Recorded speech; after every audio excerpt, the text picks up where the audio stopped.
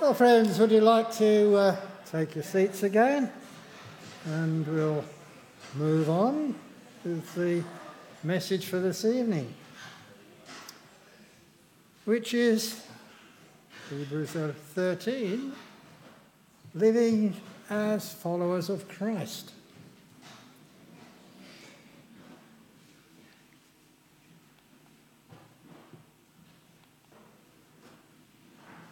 Back to the good old days.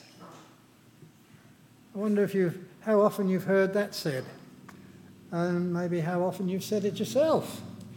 Maybe you're thinking about the days before we had COVID and things like that, or maybe even further back. Well, as we tend to look at the past, we look at it with rose-coloured spectacles very often, and we remember the good things, but we tend to forget the bad ones. When I first arrived in Tanzania in 1965 and sailed into the beautiful Dar es Salaam harbour, senior missionaries gave me a list of necessities, things that I would have to have in order to set up a home in the inland remote area where we were going. I remember two particular things on that list. One was a pressure cooker, which was absolutely essential to turn the local meat from shoe leather into something that could actually be chewed. The other thing was a kerosene lamp. Kerosene lamp. Well, I guess, like me, you've all grown up knowing that when the sun goes down and it gets dark, flick a switch on the wall and the house is flooded with brilliant electric light. Well, it wasn't quite that way in Tanzania. If there was any electricity, it wasn't very reliable, and you had to make it yourself. So you need a generator to make the electricity. You had to supply diesel to run the generator, which got a bit expensive. So electricity was a bit hit and miss, not always readily available. And so we needed to have kerosene lamps in order to be able to work our way through the evening. Return to the good old days. Well, it's been a long journey since April 2018 when we had our first sermon in Hebrews. If you've been here that long, you might have listened to the whole 10 sermons so far. This is number 11, and we'll be wrapping it up tonight. We've seen our writer, whose name we don't know, writing to a group of people that we don't know, but to people who were Jews, who'd become Christians, but were contemplating whether they'd made the right decision, and they were thinking of going back to their Judaism. For 1,500 years or so, the Israelites had followed the teachings of Moses. Now this group of people had decided to follow Jesus. Was it the right decision? It was a big challenge. It was a radical change for them. Or was it? Well, from the very first verse of Hebrews, the writer emphasises the fact that it wasn't a change, it was a progression. It was a development. It was progress. Long ago, God spoke many times and in many ways to our ancestors through the prophets. And now, in these final days, he has spoken to us through his Son. It's what was foretold way back in the days of Moses. Moses himself prophesied that there would be a newcomer, a new prophet like himself, a Messiah who would come later on. Moses said, "The Lord your God will raise up for you a prophet like me from among your fellow Israelites. You must listen to him." All history looked forward to the coming of Jesus. All that God had said in the Old Testament points to him. Jesus is God's final word. The past is past. Don't think about going back again. Why would you want to? The light of Jesus eclipses that light of Moses, just as an electric light will drown out the kerosene lamp. The Old Testament was good. It was a message from God. But the New Testament message is better.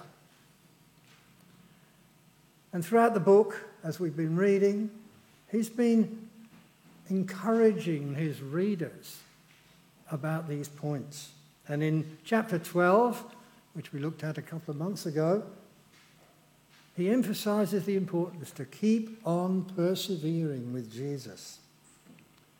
Now we come to chapter 13, the last chapter. And here we get pointers on how to go about it, how to keep persevering with Jesus. So let's ask God to guide us through this chapter and help us to learn what he has to show us today. Let's pray.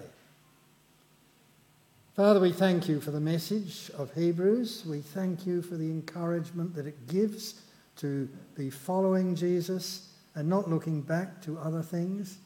And we pray that as we see these guiding points on the way in which we follow Jesus, that you will help us to see them and apply them to our own lives and give glory to your name. We ask it through the name of Jesus. Amen.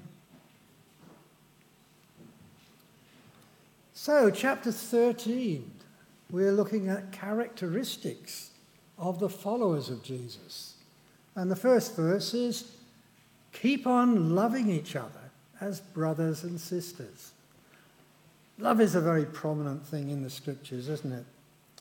And it's Jesus' command that we should love one another. Jesus said to his disciples, your love for one another will prove to the world that you are my disciples. And the disciple John wrote in his first letter, if we love our brothers and sisters who are believers, it proves that we have passed from death to life. But a person who has no love is still dead. An early church leader, Tertullian, commented that even the pagans noticed that Christians loved one another. He said, see, the pagans are saying, see how these Christians love one another.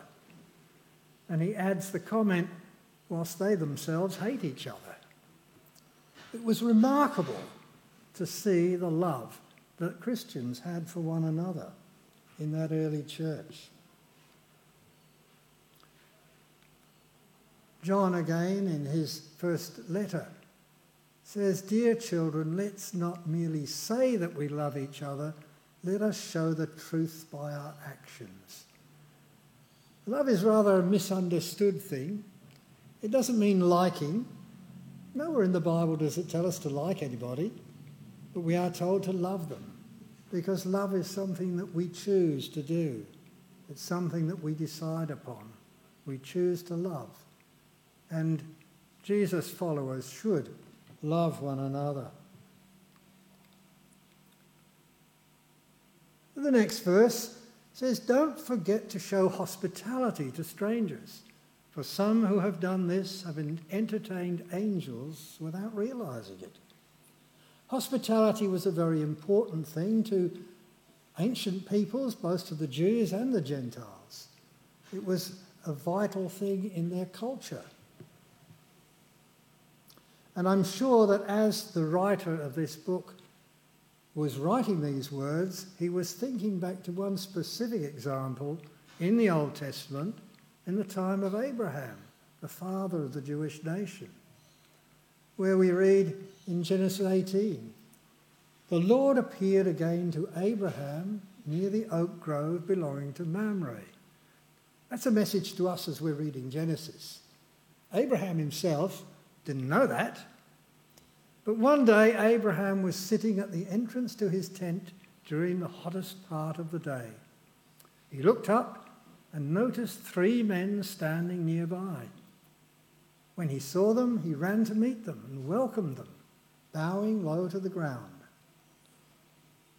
He didn't know who they were, but he immediately told his wife Sarah to go and get a meal ready to feed these strangers who'd suddenly appeared at the entrance to the tent. And he fed them, and it wasn't until much later that he discovered that one of them was, in fact, the Lord God who had come to appear to him.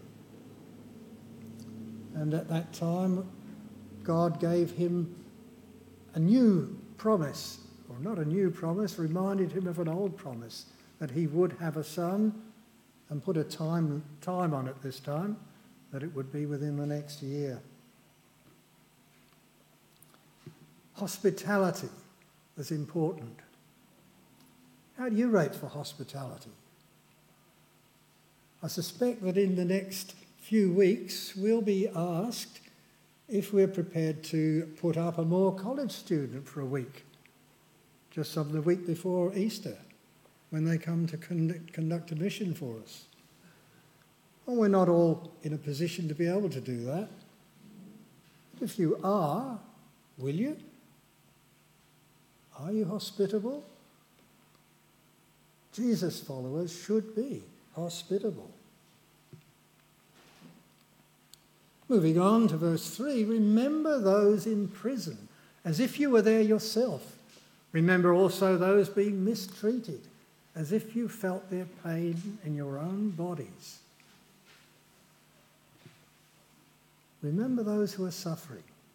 And we've already read a few chapters earlier in chapter 10 that the people who were receiving this letter first had themselves been suffering persecution, where we read in chapter 10, think back on those early days when you first learned about Christ.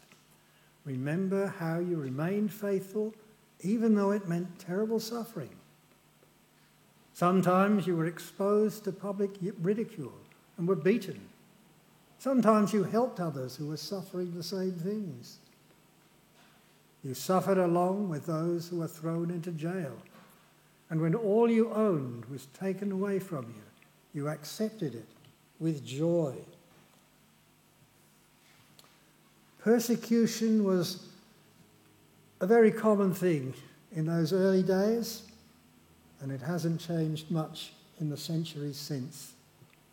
Christians have been persecuted, and Jesus warned us that we would face persecution for following him, for believing in his name. The 10 most dangerous places in the world to be a Christian today. Afghanistan, since the Taliban came into power there, it's pushed North Korea into second place. It was at the top of the list a couple of years ago. In North Korea, it's believed that some 50 to 70,000 Christians are in prison for their faith. And then we've got a long list following: Somalia, Libya, Yemen, Eritrea, Nigeria, Pakistan, Iran, India, and the list goes on and on and on, where persecution is very much the norm in so many countries of the world. How blessed are we? Can you imagine, as we're sitting here this evening, through the doors come a squad of New South Wales police. Oh, they're nice guys, aren't they? All armed with automatic weapons, and they open fire and shoot us all. Couldn't possibly happen, could it? It's ridiculous. That's exactly what happened in North Korea in April of last year, when a fellowship of Christians were gathered to worship, and authorities invaded the worship place and killed them all. Thank God we don't face that sort of persecution. Can you imagine a convoy of trucks full of armed men turning up at the school next door and abducting all the children? Have you got children in the school there? Can you imagine them being carried away, you know not where?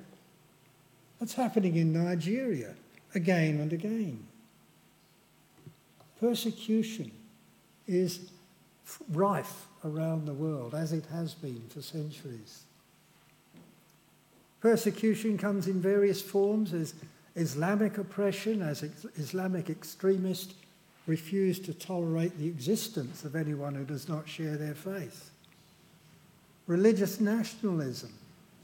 If you don't belong to the right religion, then you're not a member of that country. Family oppression. In so many places, if a person becomes a Christian in a non-Christian family, they can be ostracised, they can be cast out, they can be beaten, they can be killed.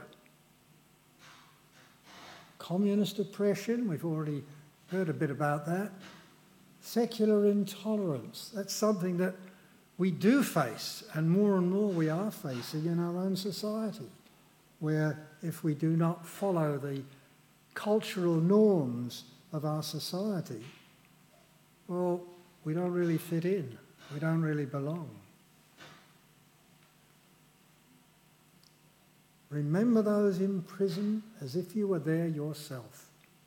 Remember those who are being mistreated as if you felt their pain in your own bodies. Jesus' followers should be empathetic. Verse 4, give honour to marriage and remain faithful to one another in marriage.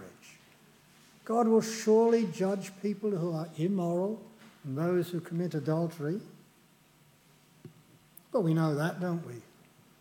Wouldn't happen in our churches, would it? Surely. But it does. It does happen in our churches. I remember with sadness in another church I attended, a very brave woman standing up one Sunday morning in church and announcing to the congregation that her husband, who was a prominent member of the congregation, a member of the parish council, a frequent preacher in the church, had fathered 2 children by a work colleague, and I was engaged in this for several years, and had only just been discovered. His wife and family were shattered, not surprisingly. But it happens in the churches. Paul wrote to the Ephesians, let there be no sexual immorality, impurity or greed among you. Such sins have no place among God's people. Jesus' followers should be faithful. What about money? Don't love money. Be satisfied with what you have, for God has said, I will never fail you. I will never abandon you. God is what we need, not the money. We can say with confidence, the Lord is my helper, so I will have no fear what mere people can do to me. Paul, again, writing to the Ephesians, refers to the love of money as greed. A greedy person is an idolater, worshipping the things of this world. Greedy people are never content. The love of money is a great evil. Paul, again, writing to Timothy, writes this often misquoted verse, the love of money, not money itself, there's nothing wrong with money, but the love of money is the root of all kinds of evil. And some people craving money have wandered from the true faith, and pierced themselves with many sorrows. Jesus' followers should put God first. Moving on, remember your leaders who taught you the word of God. Think of all the good that has come from their lives and follow the example of their faith.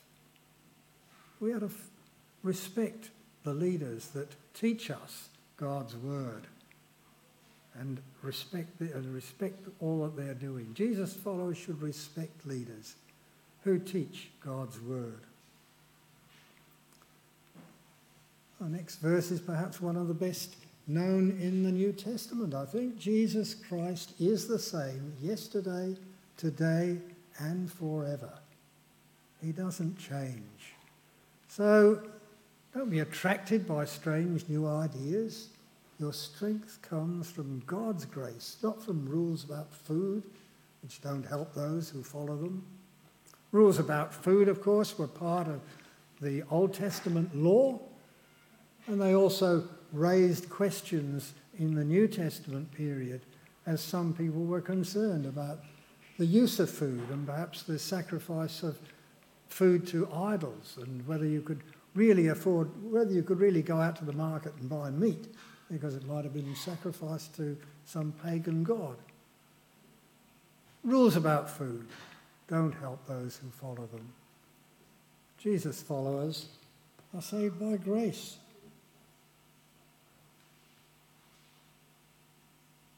He looks back again to the Old Testament situation. We have an altar from which the priests in the tabernacle have no right to eat.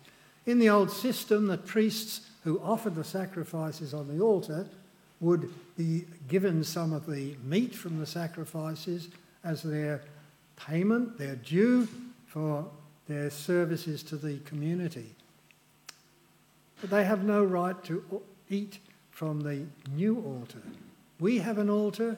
What's that altar? The cross, of course. The cross of Christ. Under the old system, the high priest brought the blood of animals into the holy place as a sacrifice for sin. And the bodies of the animals are burned outside the camp. So Jesus also suffered and died outside the city gates to make his people holy by means of his own blood. So let us go out to him outside the camp and bear the disgrace he bore. Crucifixion was the most disgraceful and humiliating of execution methods, reserved for the worst of criminals. But we share in his disgrace. Jesus' followers share Jesus' disgrace. But not forever. For this world is not our permanent home. We are looking forward to a home yet to come. We're temporary residents. Don't get too attached to this world. We're here to do a job. You may remember words of Paul when he said that he would really love to go and be with Christ. That would be so much better than being in this world. But, he says, he's got a job to do here. And he could see that it was more important at that point in time that he continues to serve the people and continue on his missionary endeavours. We're only temporary residents. Jesus' followers are temporary residents. We've got a new home to go to. So therefore, let us offer through Jesus a continual sacrifice of praise to God, proclaiming our allegiance to his name. And don't forget to do good and to share with those in need. These are the sacrifices that please God. Jesus' followers please God by our praise and our good works. We gather together this evening and every week when we get together to praise God. And that pleases him. Moving on, obey your spiritual leaders and do what they say. Their work is to watch over your souls, and they are accountable to God. Well, we know that our spiritual leaders are human beings just like ourselves. We know they're not perfect. We know they're not infallible.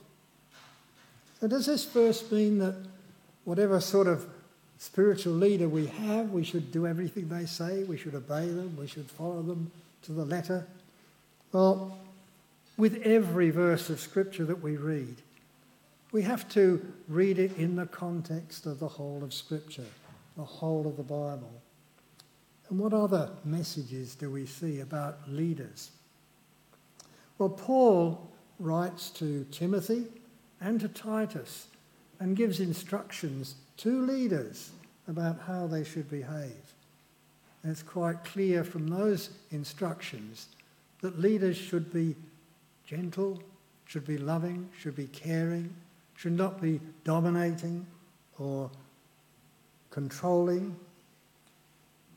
And Jesus himself gives the last word on this one. He says, you know that the rulers in this world lord it over their people, and officials flaunt their authority over those under them. That's what the world is like. But among you, it will be different. Whoever wants to be a leader among you must be your servant. And whoever wants to be first among you must become your slave. For even the Son of Man came not to be served, but to serve others, and to give his life as a ransom for many.